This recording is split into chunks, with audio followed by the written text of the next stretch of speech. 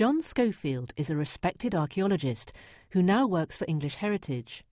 His long career puts him in an ideal position to track 30 years of archaeology and draw out the parallels between the development of this discipline with the development of the understanding of heritage.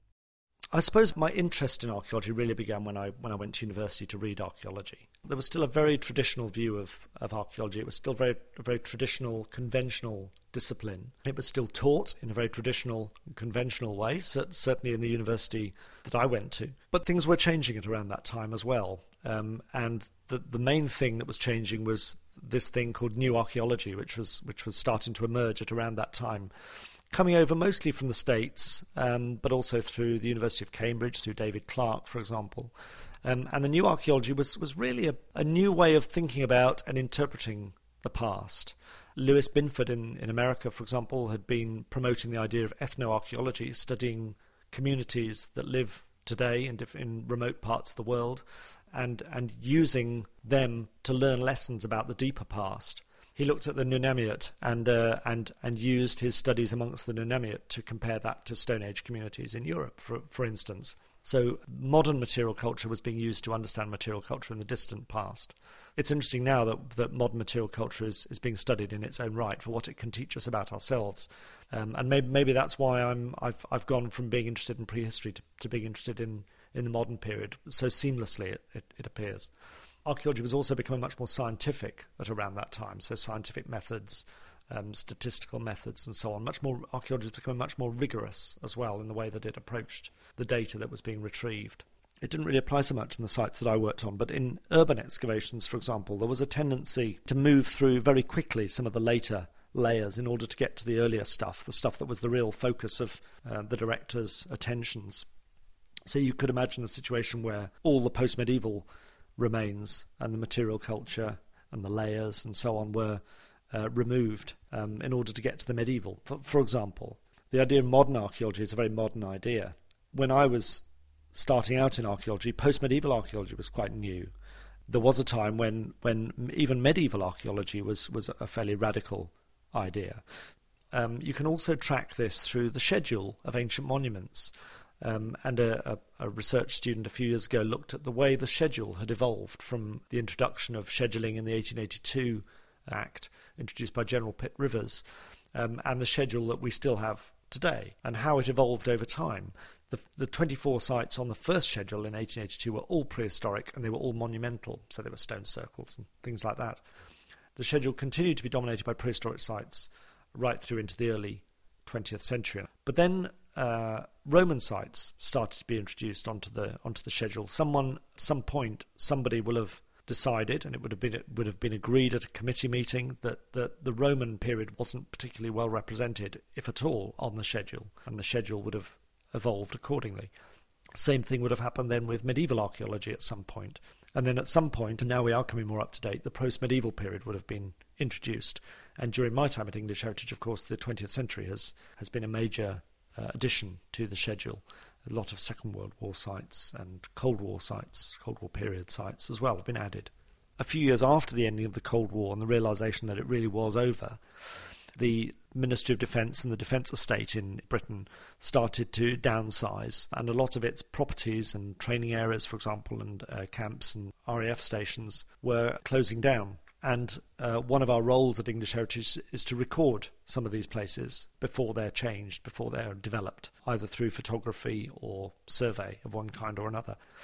It was off the back of one of those surveys and the closure of Greenham Common Air Base, to take it back one step, the removal of cruise missiles, and then the closure of the base, and the Americans obviously went home, and so on and so on. And the Royal Commission undertook a survey of the site after it had been abandoned. And then there was a recommendation that the cruise missile shelters at Greenham Common, which are the most iconic structures on the site, really, these are the key structures in terms of the Cold War history of Greenham Common, there was a recommendation that these sites be considered for scheduling. So I visited Greenham Common with some colleagues, and we went specifically to visit the so-called Gamma site, Ground-Launched Cruise Missiles Alert and Maintenance Area. It's a fantastic name. And we visited the site and we did our inspection. We had a look around and we decided that it probably was appropriate for scheduled status, the way in which it was being used and so on. And as we were driving away with a little bit of time to spare, before we put one or two of our colleagues back on the train to London, one of my colleagues made a sort of connection between the visit we were making and a visit that he'd made in the past when his wife had been at Greenham as one of the peace women. He noticed a road off the main road and said, I think it was up there. So we drove up this road, which led us back to the Gamma site. It's a dead end. You drive up and it comes to the gate and you park and you can wander around. So we did just that, and we wandered around in the woods. And sure enough, we found the signs and the traces of the peace camps that had been there. This was Greengate, it turned out, one of the many peace camps that surrounded the base, all named after colours. We found earthwork structures, and we found bits of binder twine and so on in the trees, which had either suspended the benders, the tents that the women lived in, or washing lines and things like that. And we found some wonderful painted fence posts and things like that. My first question was, well, why aren't we considering this for scheduling too? Why only that bit? Because it's all part of the same thing. As an archaeologist looking at this, I see it as one landscape. Part of that landscape is the monumental architecture of the military establishment, and part of it is the ephemeral remains of the peace camps. And in the middle is the fence. So why are we not addressing all of this in a holistic way? Why are we separating one thing off from another? I suppose part of my answer to that question was, well, we know what survives of the Gamma site. We can see it, these huge concrete structures. Apart from a few painted fence posts and a few bits of string in the trees, it's hard to establish precisely what survives archaeologically of the peace camps. And that then led to a field archaeology project, which had the aim of establishing exactly what it was that did survive at some of these camps. And it was a really interesting project because we had to change our methods halfway through. We started off with the intention of excavating some of these peace camps as we would a prehistoric campsite, for example. In fact, there are lots of comparisons between the peace camps at Greenham and prehistoric campsites, with the central fire pit and the tents arranged around. I mean, it's all completely logical, but it's interesting that layout, that basic form, transcends different periods of time.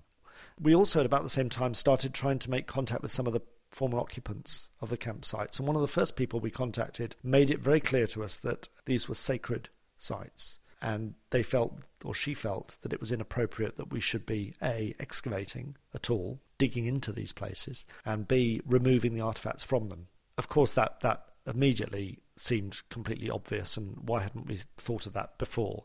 It was also at that point that I started to realise, again, something that perhaps dawned on me rather too late, that I'm a chap in a women's peace camp, and digging it up was probably the worst thing that I could be doing. She didn't seem to have a problem with that, but I was conscious of that from that point on, really. That contact led to lots of other contacts, and the oral history element of the Greenham Common project became very important. And it sort of sat alongside the field archaeology component of the project. It was a very short-lived project. We did quite a lot in the time that we had, but it drew down a few years ago now. But the interest continues with Greenham Common, and I think it always will, actually. Recently, Lucy Reynolds has been doing some work as part of her research, and that's an art-based project based on oral history and based on a series of walks around Greenham Common.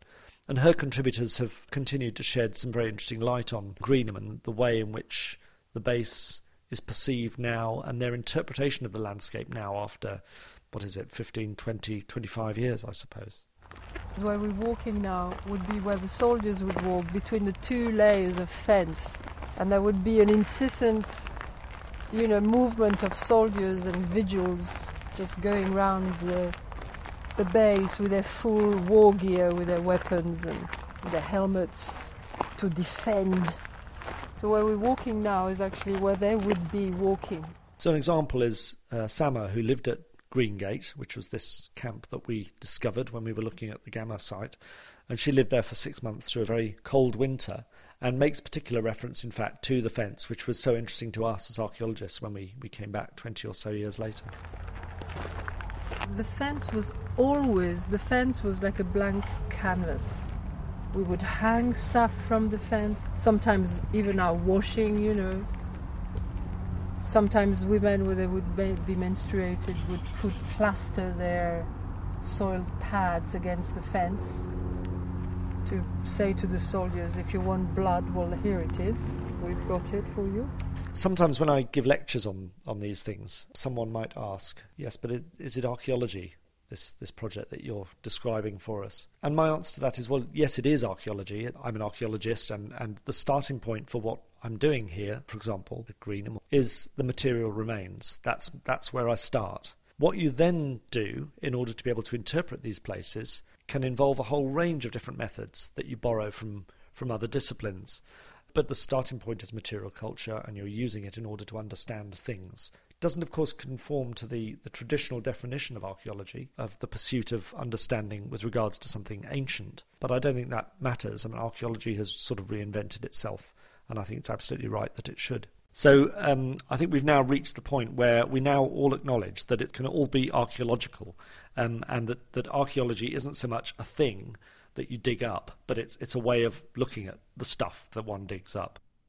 When I joined English Heritage 20 years ago, and perhaps even 10 years ago, I think most people, if they were asked about archaeology and archaeologists, they would have come up with a very clear view of what an archaeologist is and does and looks like, and what archaeology is all about. And that is a profession that deals entirely with things from the deeper past, from ancient times.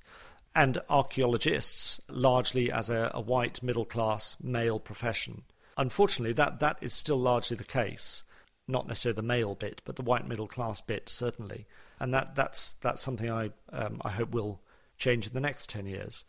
But in terms of what we study, I think that has changed a lot. I'm always interested in pushing the boundaries a little bit and trying to think of ideas for projects that might challenge people to think about archaeology in new ways and the relevance of archaeology to people. Archaeology, I suppose, is a method. It's a way of looking at the world, and whether I'm looking at prehistoric sites or modern sites, I do so as an archaeologist because it's the way I see things. I'm interested in material culture, the material remains, and that's my starting point. So that makes me an archaeologist in my view. Heritage is a set of management structures, procedures, administrative procedures for dealing with all of that stuff, and that equally can apply to old things just as it can apply to new things. Although I started out in prehistoric archaeology when I did my first degree and my PhD, and in fact my earlier years at English Heritage I was a prehistorian, and everybody knew that, but something changed in the mid-1990s, and I started to work on the modern period, particularly World War II at one stage.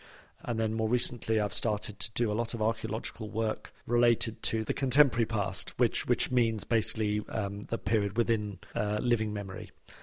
I joined English Heritage in 1989, and I think that in that period, one of the things that's really changed is the way that we think about the heritage and the way that we tend to break it up into, well, when I first joined, special places. That's what really mattered. It was the things that met criteria of national importance, for example, and were of special historical interest and of architectural interest.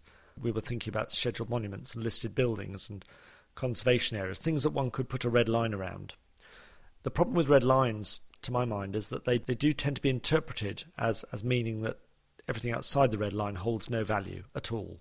Now, I know that's not true, but that is the perception of a lot of people.